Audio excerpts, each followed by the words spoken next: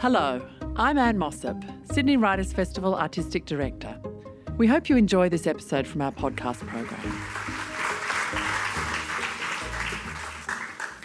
Thank you all so much for joining us tonight for a session I'm very excited to introduce, the Unacknowledged Legislators. Our session today takes place on the land of the Gadigal people of the Eora Nation. Pay my respect to their elders past and present, and acknowledge that you should consider the relationship that you have with the country that you reside on. Consider how much you know of its politics, its history, its culture, its geography, its language. And if you don't have that knowledge or relationship, I'd ask that you meditate on that just for a moment. What that means. Thank you. My name is Declan Fry.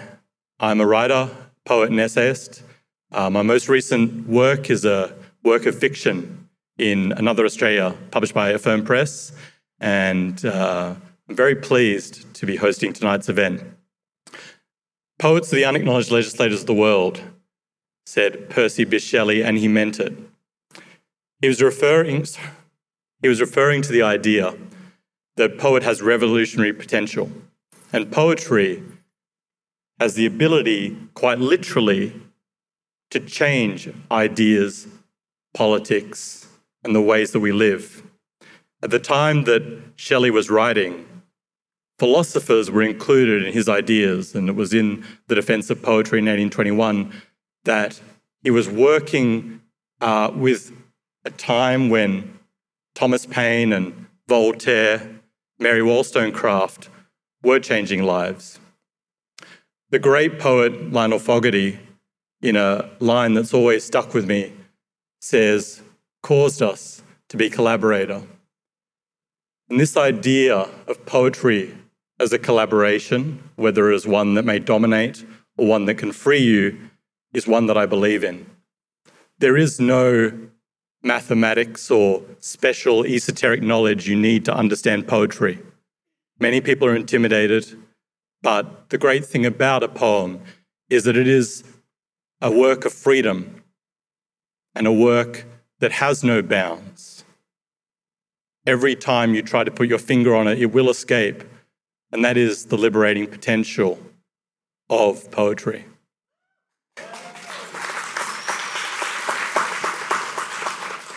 I'm really pleased to be able to welcome first to the stage a person who I've said many times needs no introduction. His name is Tony Birch. He's the author of the best-selling The White Girl, which won the 2020 New South Wales Premier's Award for Indigenous Writing and was shortlisted for the 2020 Miles Franklin Award. He's the winner of the 2016 Victorian Premier's Literary Award for Indigenous Writing, and Blood was also shortlisted for the Miles Franklin in 2012. He's written 4 short story collections, including Shadowboxing and Common People, and his most recent works are a collection of poems entitled Whisper Songs and a short story collection, Dark as Last Night. Could you please give a warm, warm welcome to Tony Birch?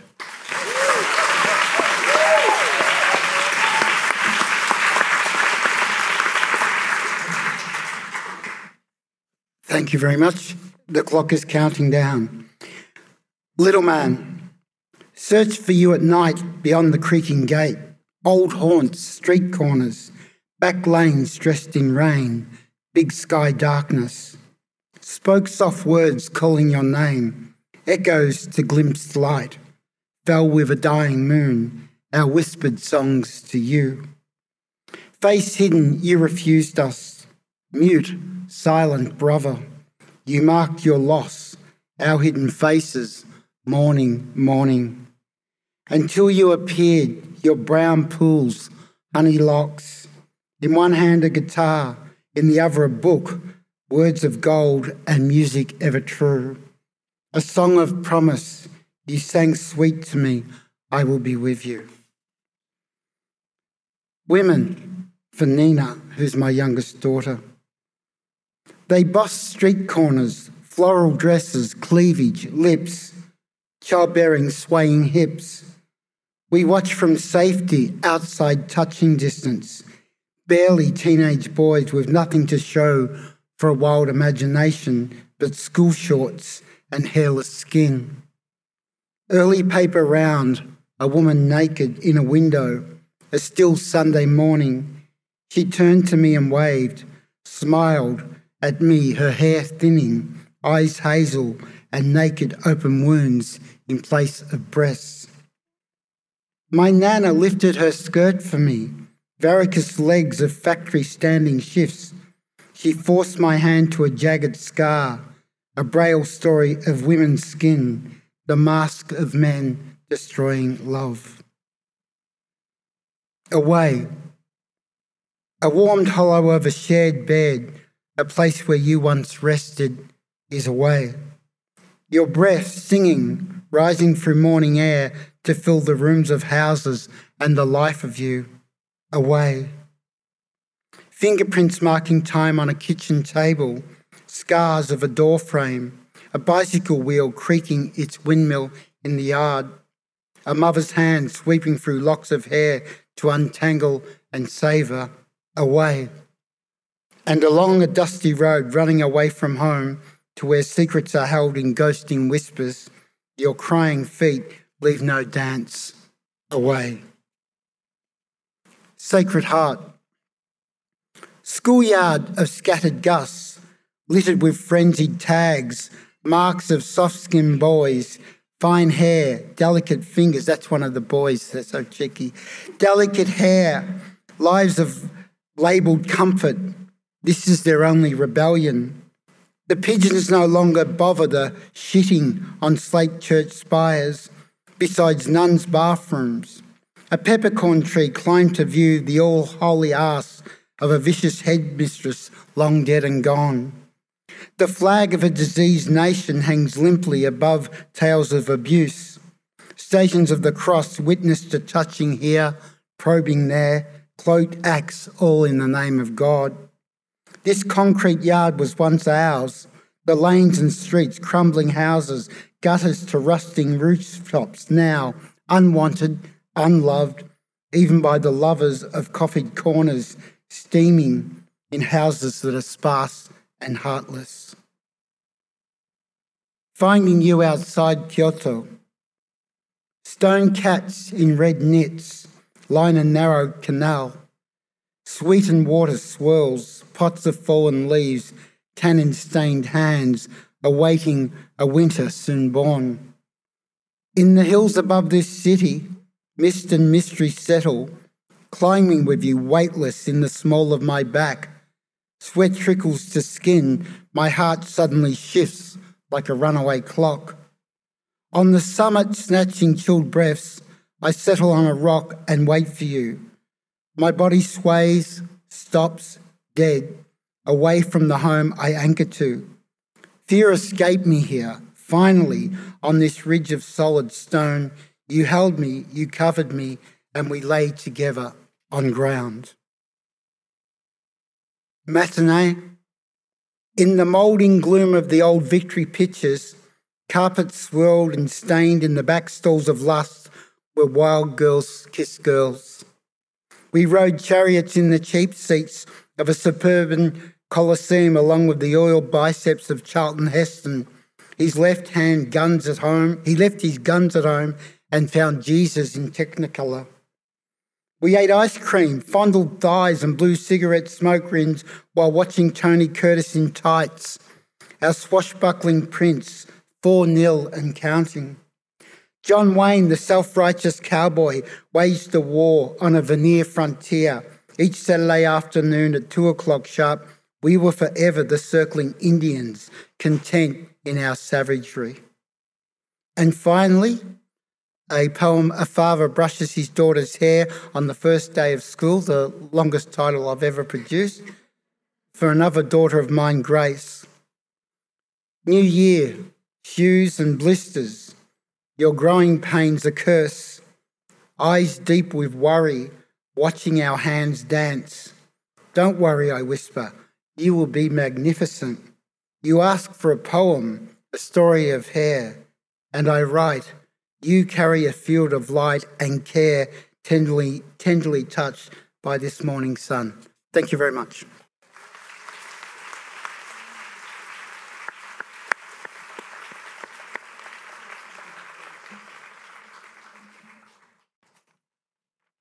It's a real pleasure to introduce the next poet, Eunice Andrada. It's a real pleasure because, full disclosure, I was one of 5 judges of the Stella Prize, and Eunice was shortlisted for her latest collection of poetry, Take Care. But her first poetry collection was also widely acclaimed. It won the Anne Elder Award and was shortlisted for the Victorian Premier's Literary Award for Poetry and the Dame Mary Gilmore Award. I'm certainly biased, but I can assure you Take Care is an astonishing collection. Eunice was born and raised in the Philippines. She currently writes and lives on unceded Gadigal land. Could you please welcome Eunice Andrada?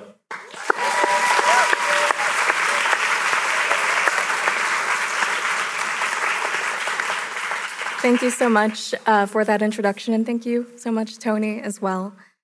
When I read there were 170 women seized from brothels in the Gardenia district, loaded into police wagons, and crammed into the hull of a ship, I wonder if they held hands or prayed, if they cried when their lurching cage docked, and when next morning they were forced to till the dizzying fields. I wonder how they felt when told it was a waste for pleasure to bear no fruit, how they must instead keep the earth fertile with their hands. I wonder about the small protests, if they slashed open the mouths of green coconuts to drink in the juice in croaking afternoons, if, while wrenching cassava from the dirt, they spat jokes about the men who must be asking for them, if they sang ballads under their breath while they worked, if they made love to each other and did not wait for the yield.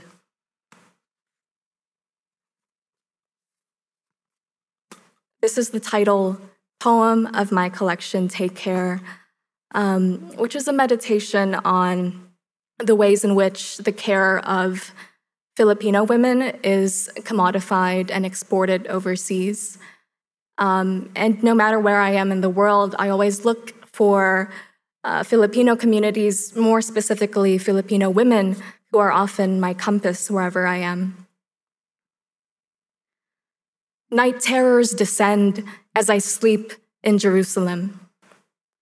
A woman offers salvation in the morning. At the Filipino grocery store, she eavesdrops into my conversation at the register, catches me by the steps, and then introduces herself. She comments on my weight, the bones beetling from my wrist. I must go to her party that evening and eat, so she texts me the address. Her guests stream in 2 hours late, their tired relief at seeing each other when their days off align. They shiver as they crowd her apartment, cozied by the warmth of food reheating, the smell of liempo, courtesy of the Russian grocery store. Neglecting the coats suspended mid-air like mocking phantoms, it's almost like we are meant to be here, where Christ himself had lived and labored. Some had arrived to care for Holocaust survivors before I was born, now past the age of birthing their own. Some don't plan on going back, their children old enough to be cut off from Western Union payments. They recommend churches I must visit, the ones where sermons are most convincing. On the hissing TFC, Kuya Kim introduces an endangered species of eagle. The child actors marvel according to script. And I remember the Palestinians being killed and forced to leave. My titas and titos delivered to their land as carers, taking care, caring, taking.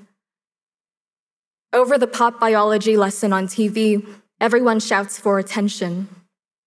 The night's dispersal marked by chimes of ingat. We spill onto the concrete, listening for what the wind might corroborate. Moonlight settles viscous like the grease of machinery. They tell me to ingat with the men, the checkpoints, the soldiers, take care, take care, take care.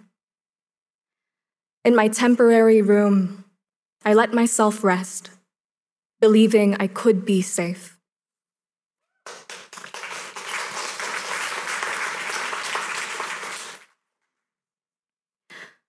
Trick mirror. In horror, the audience clicks out of Zoom. I do not let the shame creep up to me. Two men keep their names and invade our space. They flaunt a photo of a brown woman, her legs spread, magnificent dark vulva gleaming on screen. And the participant number crashes. I begin to resent those who leave, disgusted by the way bodies like mine can corrupt a room. The men dagger their taunts, panels eclipse, domain reformulating. The woman jolts against her static frame. She blinks out of a reverie, processing. Motion resurrects her in increments. I move closer. She mirrors. In the background, voices swarm in their indecipherable whir. And the woman traces her thumb over the lens, verifying her reflection. We do not banish one another. Now bored of executing assault, the men blip out of view, a slurry of black in their wake. The screen pivots to my face, the making of apology. She lingers to hear the poem. I don't know how to begin. The sunset muted by the nebulous gray. My hand leaving theirs as we walk beneath the eaves of the monastery. Depending on the legend you believe, they say Adam's skull is buried beneath these floors, and from here grew cedar, cypress, pine. And from these they collected the wood to build the cross where Jesus was crucified. And he too came back. We are the only ones here to witness a return. They crumble easy, these structures erected on the heads of men. I want to hold something without a burial. I ask the olive trees what will be made of my love's bones, cedar, cypress, pine. Let me be one beam in a great arc, carrying our hushed and thunderous animals, even the beasts trained for burden. The future of my love is shapeless. I do not prepare for death. Thank you.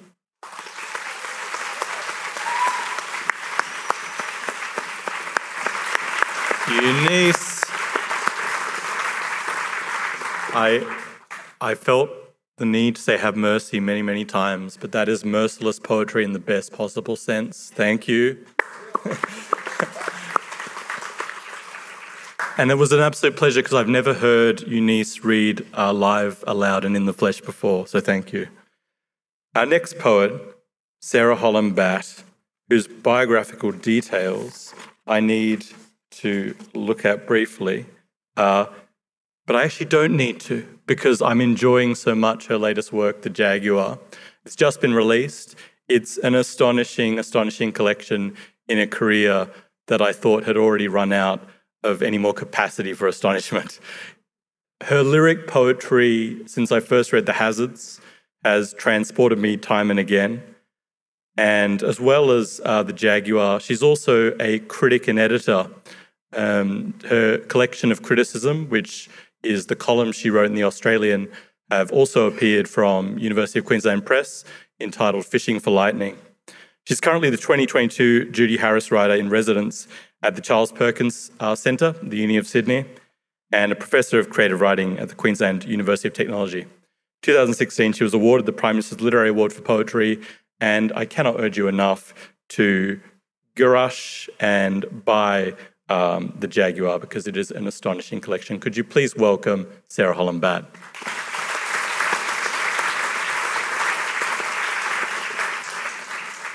Thanks, Declan. These poems were written in the weeks and months after my father died, and we don't read poetry often about those moments at the very end of life. And so these are my attempts, I suppose, to write into that experience. I'll start with a poem called Time Remaining. Like rolled beads of mercury, silver bubbles fly up silently in the mineral water by my father's bed. A bag of Hartmann's solution hangs in the air like a sling of trapped rain. A chartreuse teardrop blinks on the infusion pump's screen. The gauge reads, time remaining. In this void of time in which my father remains, I want to say, is remaining, present continuous. He returns to me. Hello, sweetheart, he says blurrily. I'm just trying to get the damn thing working. And as if I can see what he's seeing, I ask, is it plugged in? He says, I'm beginning to wonder. And he's gone again, eyes swivelling through the morphine, rolling in the mulberry velvet of it. And I can see it's true. My father is beginning to wonder. He is at the verge of something he is only starting to comprehend the shape of, as if he's standing at the delta of a huge muddy river mouth where the mackerel-backed sky and water mirror each other's enormities, and the eye cannot find the horizon between them, a demarcation known only to those who wade in, full immersion. It is right that at the end of his life, my father's final feeling is wonder, not awe, not joy, but wonder, cousin of astonishment and doubt, which in the Old English also means to magnify. The way his time remaining dilates and shrinks is made both infinitesimally small and infinite, a day, an hour, a minute. The next poem I'll read this one partially in honour of the fact that the voluntary assisted dying laws have just been passed in New South Wales in this state on Thursday. And as anyone who's seen a loved one die, voluntary assisted dying has always existed behind the scenes in hospitals, but it's wonderful that people who need it can actually access it. And this is a poem about the that space in between. The kindest thing. The doctor with an Armani model's jawline is brisk when he tells me the kindest thing is to withhold antibiotics. Pneumonia is the old man's friend, he says, his stare so piercing I feel compelled by his beauty. He is almost shining with charisma and vitality. This man who coaxes patients towards death like an emerald boa, stretching its pink jaw by inches until the glass frog is entirely inside the snake's head, subsumed into the hypnotic knot of its body, its scales flexing electric green as new leaves, its white lightning bolts rippling and contracting. Or like the sinister musk blossoming of an orchid mantis, limbs variegated like borlotti beans in flecked rose and cream, swaying like a silken flower to lure the dreaming crickets in. The kindest thing is to hand yourself up to death's calling. I know this, but I am not handing myself up. I am offering over my father, tenderly unhinging death's jaws until he is swamped with fever, his pupils tracking some invisible thread as he eases into unconsciousness, his eyes bright with the knowledge of one who senses he is being carried away but does not know why or where. And finally, I'll close with this poem, which is called The Gift. In the garden, my father sits in his wheelchair, garlanded by summer hibiscus, like a saint in a 17th century cartouche. A flowering wreath buzzes around his head, passionate red. He holds the gift of death in his lap, small, oblong, wrapped in black. He has been waiting 17 years to open it and is impatient. When I ask how he is, my father cries. His crying comes as a visitation, the body squeezing tears from his ducts tenderly as a nurse measuring drops of calamine from an amber bottle, as a teen at the car wash wringing a chamois of suds. It is a kind of miracle to see my father weeping this freely, weeping for what is owed him. How are you? I ask again, because his answer depends on an instant's microclimate. His moods bloom and retreat like an anemone as the cold currents whirl around him, crying one minute, sedate the next. But today, my father is disconsolate. I'm having a bad day, he says, and tries again. I'm having a bad year. I'm having a bad decade. I hate myself for noticing his poetry, the triplet that should not be beautiful to my ear, but is. Day, year, decade, scale of awful economy. I want to give him his present, but it is not mine to give. We sit as if mother and son on Christmas Eve, waiting for midnight to tick over, anticipating the moment we can open his present together.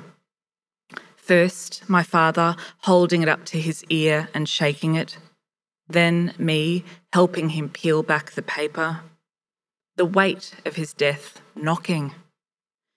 And once the box is unwrapped, it will be mine. I will carry the gift of his death endlessly.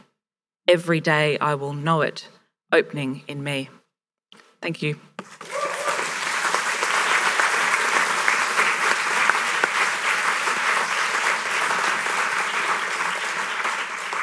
Thank you, Sarah. I might mention that Sarah, and I don't think this is indiscreet to say, is quietly celebrating the departure of Richard Colbeck as the Minister for Aged Care. It is public knowledge. It is on Twitter. I had the enormous pleasure of meeting Maddie Godfrey for the first time today over breakfast. And I think it might be the case that we were both on Whadjuk country in WA at some point in time. She's a writer, an educator, and an emotional feminist. They perform poetry at Sydney Opera House, St Paul's Cathedral, and Glastonbury Festival. Madison is a previous recipient of the Cap Muscat Fellowship, the Varuna Poetry Fellowship, and a WA Youth Award for creative contributions to the state. She's completing her PhD on Whadjuk Noongar country and has a rescue cat named Sylvia. Could you please welcome Maddie Godfrey?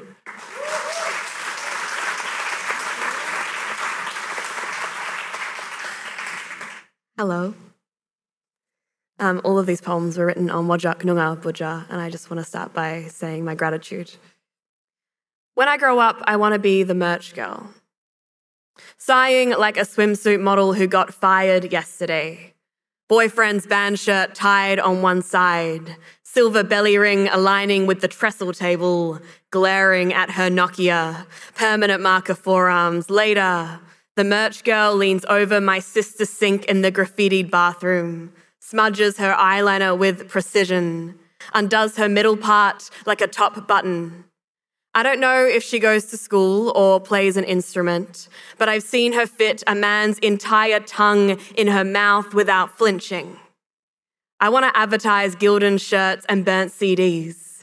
I want to look grown up enough to trust with a metal box, want to angle my hips like armrests, want my shoulders mapped by the longitude of lacy straps. She's always adjusting a bejeweled handbag, while my backpack bulges with a water bottle and a Glad wrap snack. When I grow up, I want a man to ask me to sit behind his pride while he sings about my thighs to a room of girls with black gauze turning their legs into ladders, blinks with only one of his eyes. Epilogue. Merch girl, the first time. Real story. She protected the stock while he protected his image. How expensive would it be to explain the truth of the teenage girl in his passenger seat, unless she was useful, an enthusiastic employee, earning an apprenticeship in monetizing longing? He sold more shirts when he was single. If her youth was stored behind the moat of the trestle table, no customers could reach out, hold it up to the light, say, something about this doesn't feel quite right. Thanks.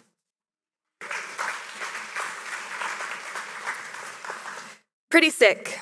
Content warning for mentions of menstruation, endometriosis, and sexy stuff. Been watching women in romantic comedies toss tiny handbags over their shoulders, laugh without smudging their gloss. They suck lollipops noiselessly, as if silence is true seduction. Sometimes disclosing my illness feels like coming out again. I look too young to be this tenderized. My birthmark not yet faded, my freckles unironic. I believe that a body in pain is a body in the opposite of freefall. In the film's second act, the protagonist pretends herself someone else, not to acquire attention, but to be successful in ways that can be recognized by strangers in train carriages. Last week, I answered a work call while wearing a surgical gown, my underwear bloodying a plastic bag. Mimicking filmic femininity, I recited a dialogue of betterment, poured wellness down the plastic pores of the phone line, as if my womb would simply unscar itself. On dance floors where nobody knows, it is easier to convince myself that my hip clicks like a metronome, not a clock. This chronic body, a betrayal I am trying to warm towards, an apartment with damp walls that I stay homesick for. When I fall in a ball gown, does it soften the impact or just soften the sound? A student exclaims, "You look like a main character today," when I enter the room red lipsticked, a louder mouth collaged over my own. Despite fake pockets, aesthetic signifiers of fertility still receive more speaking roles. If I were a romantic lead, my pain would be a plot point, deserving of dialogue yet damsel defining. I don't long for arched redemption. Let sick stay ordinary, an inconvenience carried in my cutest clutch, something tactile that can be folded into squares like my grandfather's handkerchiefs. If my body falls from a roof tomorrow, it will still be a body in pain, only falling. When I confess the chronic of my illness, new lovers reply to a wounded animal. The signature scent that makes me feel sexiest contains musk, an ingredient derived from hunted deer. Each time I prioritize desire, there are consequences. An evening spent swaying makes my joints protest the morning. I sip pale ale and each vertebrae flinches. I make love and make pain simultaneously. I perch on the priority seat of public transport, wearing stairs, they say. A priority body couldn't possibly paint itself pretty. To be believed, we must be so sick that mirrors forget to include us. Otherwise, we are merely protagonists. We are merely actors playing faulty protagonists who forgot to get better before the film's final kiss. Thanks.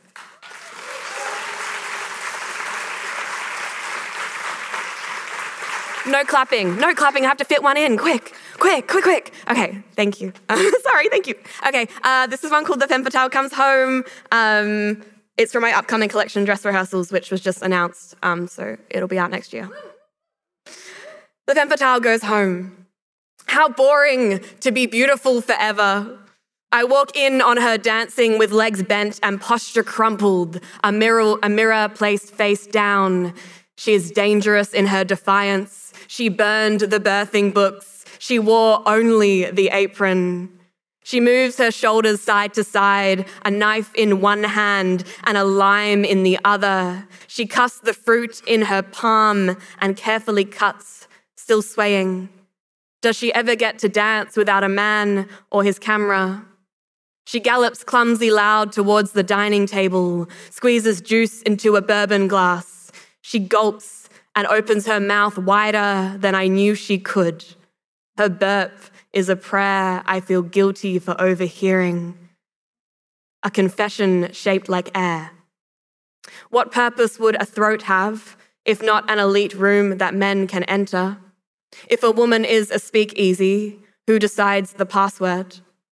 On my living room carpet, she drags her bare feet and sips her drink and squints her eyes and slumps her shoulders and disobeys baselines and unclenches expectations and wiggles her butt like a child playing musical chairs and spills her drink and flings her head back and remembers her mouth and still no siren song comes out.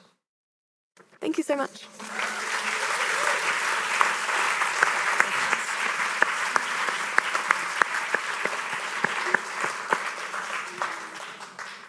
Wow, thank you. Maxine Beneba-Clarke is the ABIA and Indie Award-winning author of over 9 books for adults and children, including the critically acclaimed short fiction collection Foreign Soil, a best-selling memoir, The Hate Race, and a poetry collection that won the Victorian Premier's Award, Carrying the World. Her latest collection is entitled How Decent Folk Behave. She's also the editor of the Best Australian Stories of 2017 and Growing Up African in Australia. Could you please welcome Maxine Beneba-Clarke?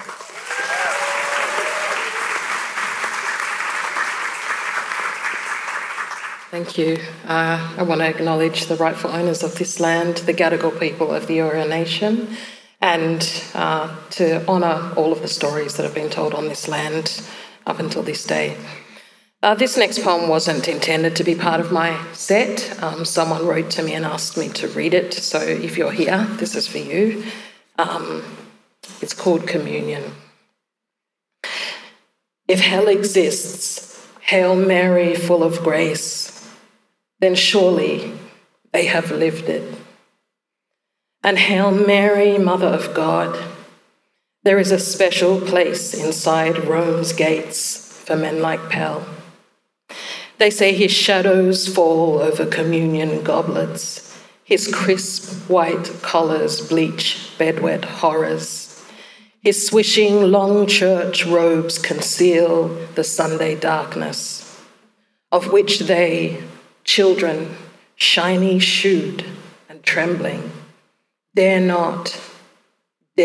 not speak, but now they have. And Hail Mary, Mother of Mercy, give them strength. Hail Mary, bring them peace.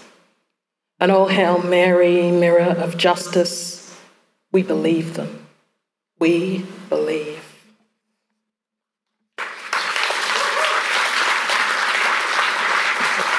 I had to take the name out of that in the book for legal reasons, so I'm glad I've been able to say it today. My next piece I'm going to read is called Things About Dying, also in celebration of the voluntary assisted dying laws passing. In my home state now, by law, those leaving us can tread gently, usher themselves towards the light in the dignity they see fit. And I can't remember all of their names. They and I were strangers. But when I heard, I thought of them. Like the kind-eyed man on the second floor, slight form wasting beneath thin hospital sheets, every morning smiling hopeful, saying, "Lass, today might be the day." Week after week, drawing back from the pain, turning away as I quietly brought the breakfast tray in. My friends and I, We were all going to be somebody back then. Every one of us had a hustle to an end. Me, I worked the hospital kitchen to fund the degree. 8 hours a day on your feet, hot plate burns, clocked meal breaks, industrial dishwashers that could take hands off and once did. 200-kilo trolleys to push 6 days on, 3 days off, from November to March, from age 18 to 23. It got me here. But I know things about dying that would haunt your dreams. We were always the first to know down in the plating room. We knew before the doctors did, when the little freckled girl with the bald head and crooked smile left jelly off her order sheet. The leading hand that afternoon was on salt, pepper, and cutlery. She yelled down the line in a shaky voice, "No dessert for bed 14. Nobody spoke for the rest of meal prep. And after the trolleys were loaded, she gave everyone a break. We went outside and passed round cigarettes.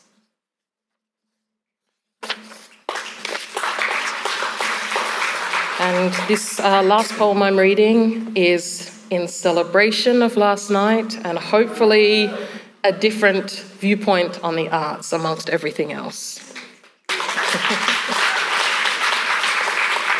It's called The Memory of Your Better Half. It's a 10-year-old brown girl, already weary from the world at large, somehow stumbling upon her copy of Maya Angelou's And Still I Rise. Understanding as she reads, yes, my honey dumpling, for the very first time that self-love, black love, you love, is the only way a child, girl, woman, person will get out of here alive.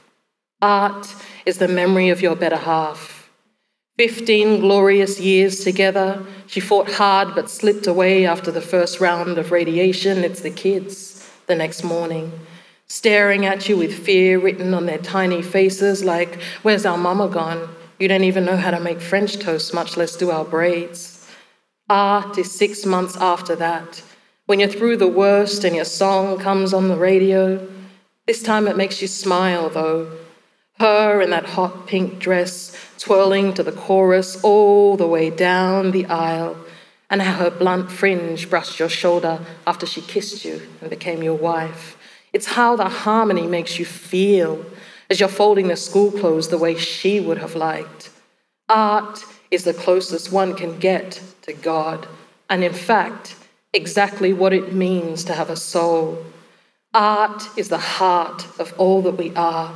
The markings on the wall and who walked here and everything that came before. Who cares, thinks the Prime Minister, where we stick art in the portfolios of the nation. It's not about coal power or curbing welfare or wealth generation. Here is a man not nearly enlightened enough to understand how closely they are linked. That painting gives pennies back to Medicare. That old-time jazz, that opera eases congestion in the hospitals, helps our old folks live longer in their own homes. That cultural and creative activity pumps more than $100 billion into our economy. That poetry is why that kid, so close to falling through the cracks, even gets up and goes to school. That sometimes the books in the library are the only good place you have to go. And there is nothing else on earth like the hushed, leaning forward together crowd as Bangara dances another show.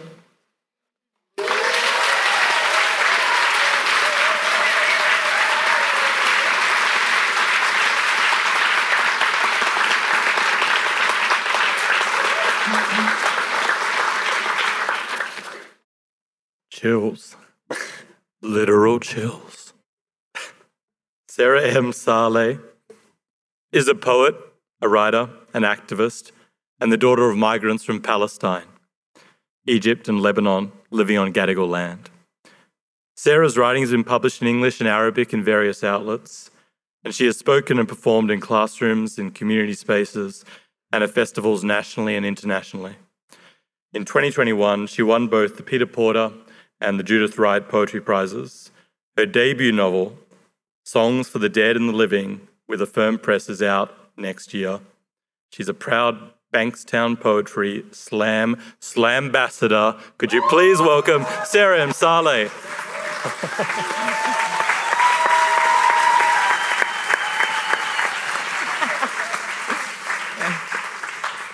An event would not be complete without the ululating, apparently, in the back. I was told this is a power move.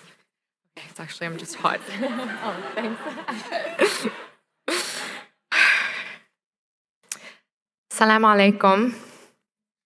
That was a hard act to follow. They're all hard acts to follow.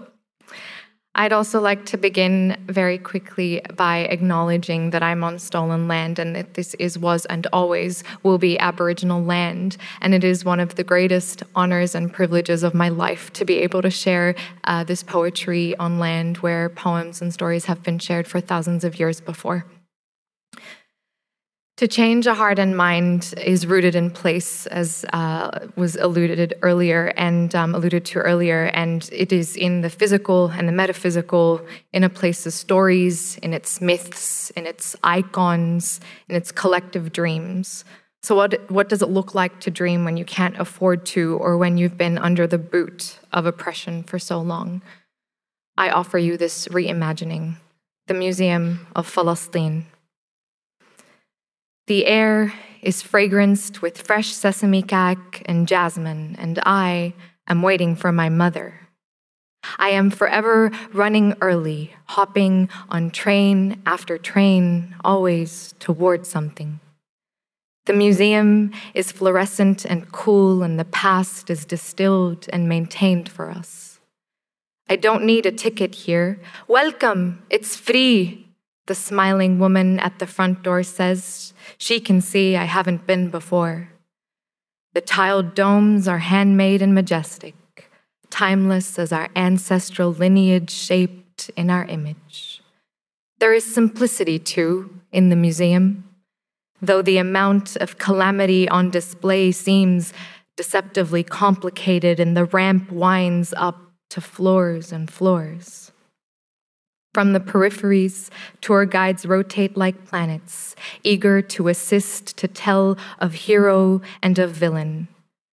I am still adjusting to all our stories made coherent, curated in a single structure. Sesame seeds trail behind me like a dashed line on a map, but there are cleaners to wipe up my mess. I am reading Darwish in the cafe, where all the waitstaff are also Palestinian. I'm Muhammad from Jenin, from Haifa, from Bethlehem, and all the guests are from everywhere. And none of us ask why they suddenly care after all this time. Perhaps they want to be part of history in the present, where our people are displayed up on walls and in cases and at the back of an exhibition. Thank you.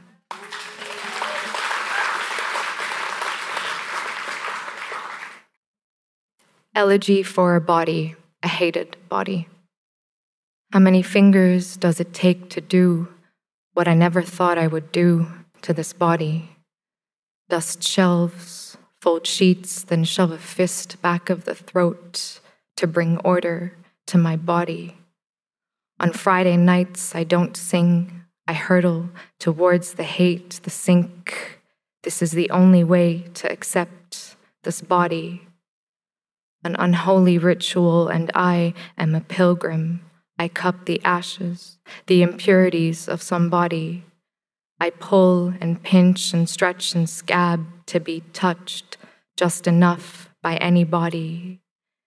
They slip hips on as costume now, and I use a knife to cut, to make room for more body.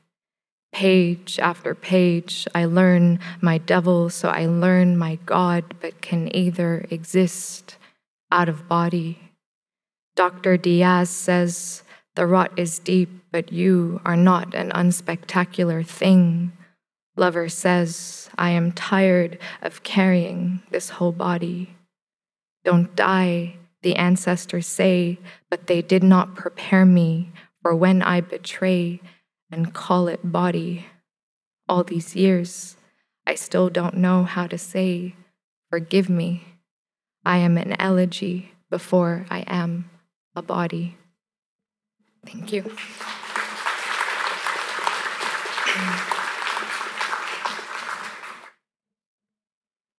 This next poem is dedicated to the cities that changed me and the people that hold me, some of whom are in the audience today: Yasmin, Iman, Bilal, and Tariq. Border control, meditations. The questions two young soldiers asked me at the King Hussein border crossing checkpoint. Were you born on a Thursday in Cleopatra Hospital? Did you come out silently as daybreak smudged the night sky, and why was your father absent? What is the name of your father and his father and his father? Do your neighbors, Muhammad and Fatuma, water the orphaned houseplant whenever you are away? Are you aware your parents first arrived in Australia with their life savings wrapped in brown paper? Their only English, the lyrics to "We are the champions." Did your mother bring 2 dresses, red polka dot and turquoise taffeta, in her peeling 60s suitcase? Did you correct her thanks God? Did she put up a fight when you said you were leaving, when he left? And how was your first Ramadan alone? Did you miss the walnut ma'mool and Allahu Akbar's tossed at you Eid mornings? Have you told anyone about the Enid Blyton books you stole from Stanmore Library because your mother worked 3 jobs? No. If you flatten your gutturals, is it still Arabic? Why did your childhood best friend run away? What man siphoned her dry? And why does your grief stick to everything? What remedies did you inherit from your ancestors? What skeletons? Who taught you to roll wara anab like that, and does 2 a.m. still grab you by the throat? Amongst the gitanes and sewage and Roman ruins, can Beirut forgive its people? How many times have you phoned your mother since? Does your grandmother always boil her water twice, and why are you still shocked at how things don't work there? What other city turns its war bunkers into clubs, its prayers into curses?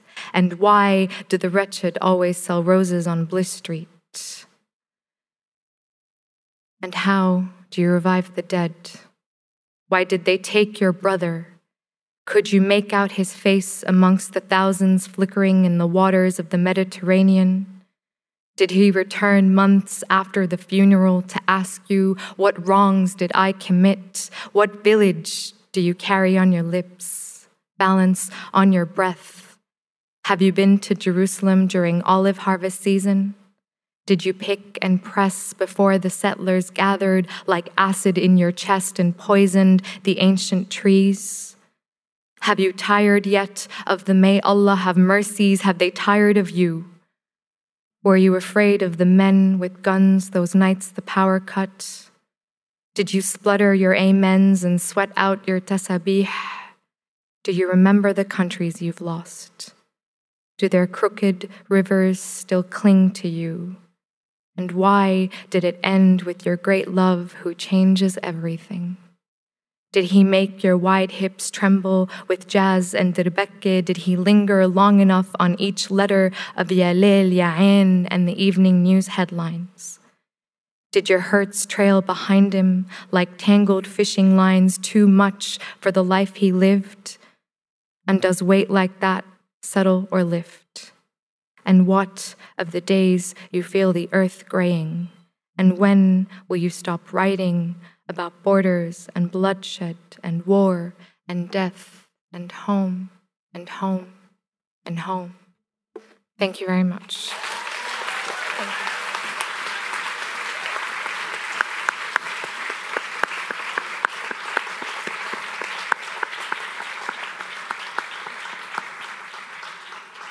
That is what a Peter Porter Prize winning poet sounds like. Thank you for bringing it all back home. Omar Musa is a Bornean Australian author, a visual artist, and a poet from Queanbeyan. He's released 4 poetry books, and his latest is Killer Nova. He's also released 4 hip-hop records and received a standing ovation at TEDx Sydney at the Sydney Opera House. His debut, Here Come the Dogs, was longlisted for the International Dublin Literary Award and the Miles Franklin. He's been named a Sydney Morning Herald Young Novelist of the Year, and his one-man play Since Ali Died won Best Cabaret Show at the Sydney Theatre Awards in 2018. He's had several solo exhibitions of his woodcut prints, which inform his latest book, Killer Nova, and I hear he has an incredible sambal line, as in the food, in Queanbeyan. Could you please welcome Omar Musa? Thank you. Thank you so much. This poem is dedicated to the old chestnuts in the peanut gallery, to mix a nut metaphor, who call me un-Australian. They always say that. So it's also dedicated to Mark Latham and ScoMo. Peace! And yeah, it goes like this. Let me tell you what's un-Australian, mate. Australia. It's time we shuffle this country off to deed poll, I reckon. Sign the papers, add 2 letters and rename it. Un-Australia. Un-Australia, an ill-advised artwork defined by negative space. We define selves by what they are not, crude white lies told in blackface. Hey, come watch the parade in Un-Australia. Land of the fair-skinned, fairy-bred, fair guy. Let's put a shark net around the island, mummify childhoods in barbed wire, but please make sure it's 5,000 Ks out of sight, out of mind, so we can relish our snap, crackle, pop, pop, pop, pop, pop. Watch Fruity Loops bounce around the porcelain, same colour as the flag we wipe our asses on when we take a plebiscite. Go postal in Un-Australia.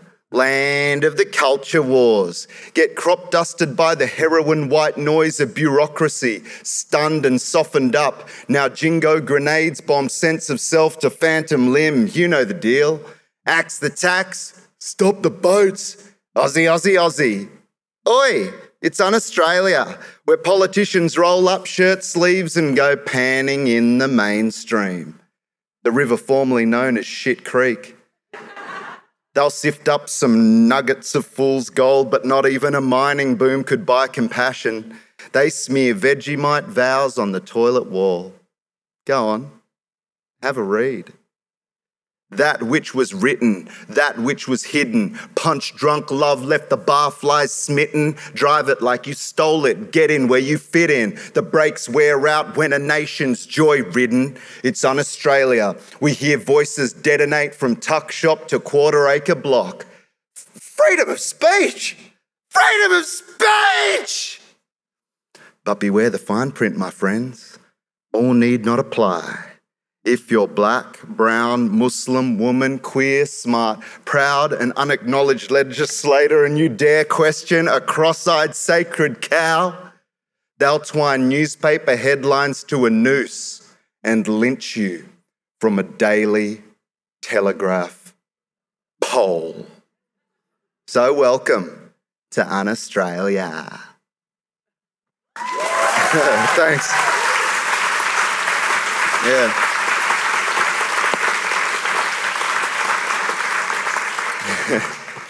So yeah, I like to sort of fuck around and talk shit a lot. But, you know, the fact of the matter is this type of dog whistling that we see in our politicians, it has effects on our daily lives, like on our real lives, you know. It's not something that's just sort of happening above our heads. And the sharp end of a blade that has been sharpening against Muslim people for a long time in this country, I guess the pointy end of that we saw with the Christchurch massacre a few years. It's been 3 years since then. And when I was last in Christchurch, I went to the mosque and paid my respects. And I've always had a very complicated relationship with Islam, but it was important for me to do that. And when I was there, I thought of a man called Haji Daud Nabi, who famously was at the door of the mosque when the gunman entered. And he said to the gunman, before he was killed, he said, "Hello, brother." And the words of welcome. I think that said a lot about him and a lot about communities that are often demonised. So it's dedicated to the victims and survivors of the Christchurch massacre and Haji Daud Nabi. My marrow is a sponge steeped in rum. My septum and heart covered in crystals, rashes of them, shimmering scabs of them. With each pulse, they burst forth a new tumour made of quartz.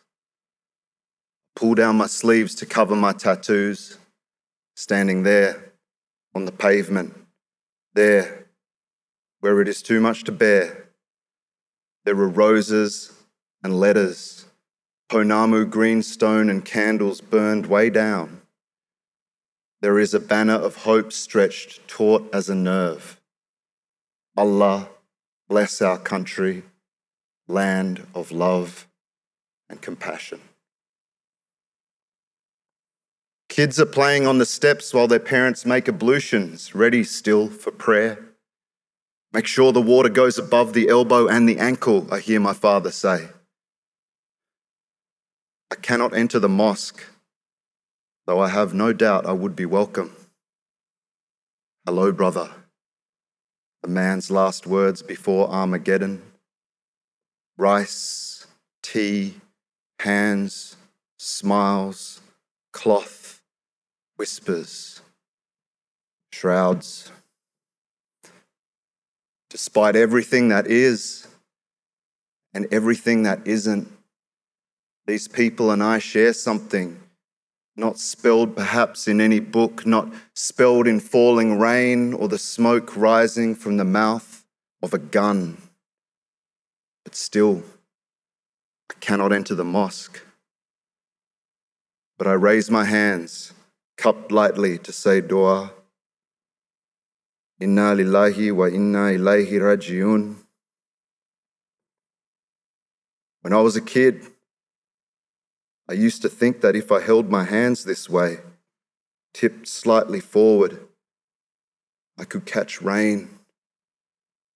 And if I held still, the water in my palms would become a mirror, or better yet, a window, through which I might be able to see God. I never did. But today, my hands catch tears, and although the water in my palms trembles and shivers, I swear, just for a moment, I swear, it stands still.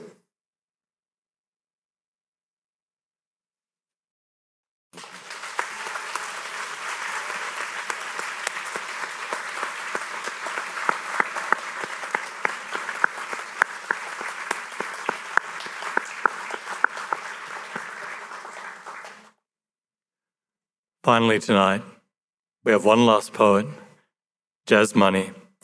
Jazz is someone who actually informed one of the earliest pieces of criticism that I had published.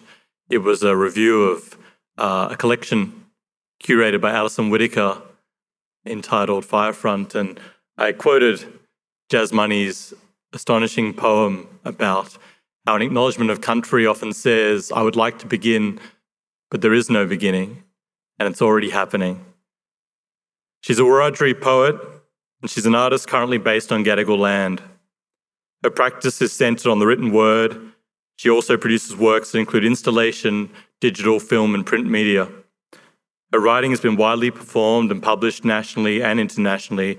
Her David Unayapon winning award collection and her debut, How to Make a Basket, is out now. Can you please welcome Jazz Money?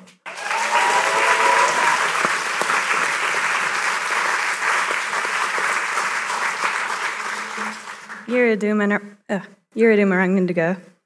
How to follow the most incredible performers. I've actually just changed my mind, and luckily Sarah had the Best of Australian Poetry, so I could change my mind on the spot because there's just so many amazing performances, and I wanted to finish leaving everyone kind of with the buzz that's been carried through this performance. It's an honour to be here on Gadigal land. It's an honour to be on this stage with these incredible performers and with you all. The first piece I'm going to read is called Still the Night Parrot Sings. It hasn't been properly published. It was written in response to Dean Cross's Icarus, My Son, which was held in the room next door. He's a wonderful artist. Watch the boy fall sky to dust and through. He doesn't land on that promised confetti, but instead feels the crunch, something that slips through dreams and cannot be held in morning light, landing hard on a cold, hard thing. It sounds like a truck tearing across the highway, seen by the country it crosses unseeing. It looks like a cricket bat turned tired, yelling out in Boxing Day backyards of almost and could have. Years gone, almost, and he could have been 'Cause is it true that you can move away and slip into a new skin, polish up the nasal in your accent and find ways to never tell the full story of the thing that you will learn the name for in the city? What is it that they say? It's only once there is a distance between yourself and poverty that you might see that it was there all along. Maybe it lives in that back shed. Maybe it lives under those creaking floors. And if you wait long enough in that city, you might even begin to recall housing insecurity and a black eye as some sort of ridgy-dig bullshit of genuine ascendance. I heard him whisper, "Did you see him before the fall? 2 fists raised and back gleaming, a proper champion for us eyes to gaze upon." Maybe that uncle built him up wrong ways inside this labyrinth, but here's the thing. I am so sick of you force-feeding these myths of elsewhere upon this soil, for we have story plenty and it doesn't end like this. You wrote him to fall, but I can see him rising. It sounds like a whistle in dawn light, the call of soft returning. It's dark out with only the headlights to reveal feather and confetti falling. But yes, cuz, still the night parrot sings. It looks like a man returning, adjusting the flaking ghost gum print hanging proud above the laundry sink. And if you look at him just right, in the city glow light of elsewhere, I can see that story true. They said falling, but I say rising, I say floating, say returning. Thank you.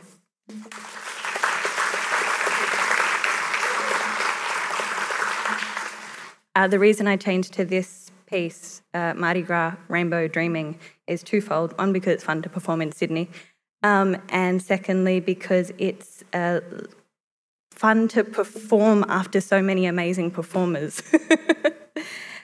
and it's a bit of a fuck you.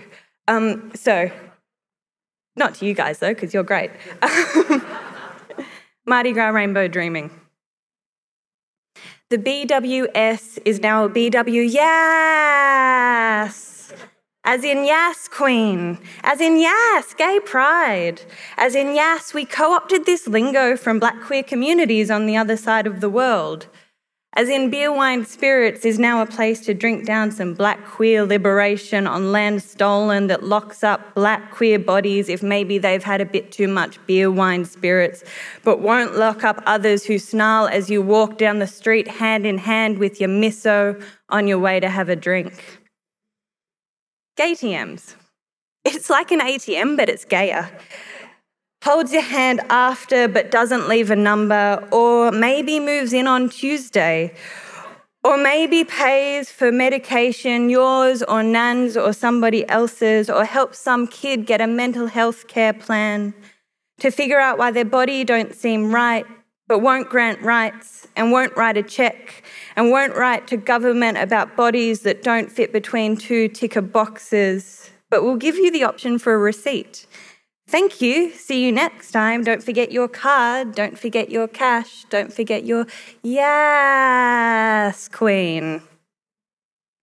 And the Google map shows the route in rainbow to the stadium, where exec gays and clever rich straights can have front row seats behind the gate to all those genuine gays and all those genuine straights who thought it would be so cute to be on the corporate float this year and march alongside the police who would absolutely never systematically target the queer community and who are absolutely not built on a legacy of doing just that, and who absolutely don't uphold a colony that enforces an ideology that makes no space for non-normative bodies, just us to the next lot. Oh yay, it's the Liberal Party. What a special day, what a lovely float. Thanks for spending all that money so everyone could have a vote. Instagram is for Mardi Gras, and Google is for Mardi Gras, and Absolute is for Mardi Gras, and Vodafone is for Mardi Gras, and Sydney is for Mardi Gras, a tourism campaign. And Mardi Gras is for profits under a rainbow banner that holds no one up but gives enough rope to make sure that there is one version of a rainbow, and it fits the gaze of execs who had to work so hard to be so correct, and even went to their cousin's wedding, yes, 2 grooms. And look, this is what the community want. And look, this is a community with cash. And look, money is for Mardi Gras, and Mardi Gras was a protest, but protest isn't sexy when it's hard or anti-excess. So you can wrap your bigotry in glitter and call it progress for a weekend. And none of these corporations speak up when they come for our rights, but hashtag love is love when everything is over, won and done. The blacks get down on a knee, and it doesn't make the broadcast. And the cops get run out, run onto, and it doesn't make the broadcast. And the community float gets their 30 seconds, and the corporate float gets their 70 seconds. And the protest before the march is the family event that gets run out, run onto by cops who tried to block queer-loving protest. And on the walk home down Oxford Street dreaming, we get heckled and listen to others screaming. And men with iPhones ask us to kiss for their private archive. And strangers with long-range lenses take photos for who knows what archive, not asking, yes, Queen.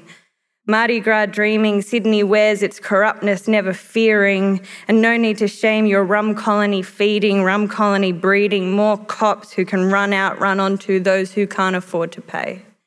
Thank you, Sydney, for our special diluted day.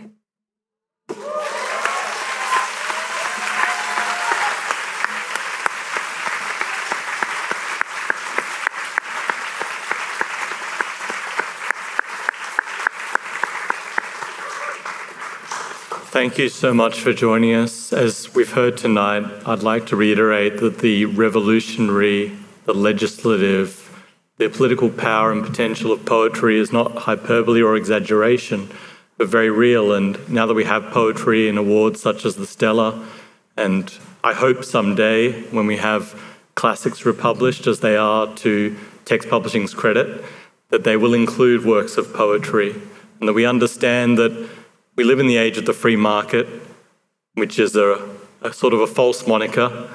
The real freedom is not in markets, but in the liberatory power of poetry, in the fact that it can't be tied down except in the way that it frees you, however that may be. And I think we've really understood that in a way that can't be put into words tonight. I'd like to end by saying that every poet we've heard from tonight has a book available and has incredible power. And if you're lucky, you may be able to get a signed copy. I've been Declan Fry. I've been an absolute pleasure to host this. Tony Birch. I'm going to be fair to everyone and just mention one book. Many of them have several. Whisper Songs, Eunice Andrada, Take Care, Sarah Holland Batt, The Jaguar, Madison Godfrey, How to Be True, How to Be Held, Maxine Beneva Clark, How Decent Folk Behave, Sarah M. Saleh in the Best Australian Poems 2021 and forthcoming, and Omar Musa, Killer Nova, and Jazz Money in How to Make a Basket.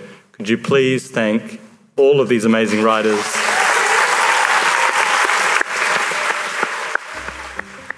Thanks for listening. If you enjoyed this podcast, please remember to subscribe and to rate our channel.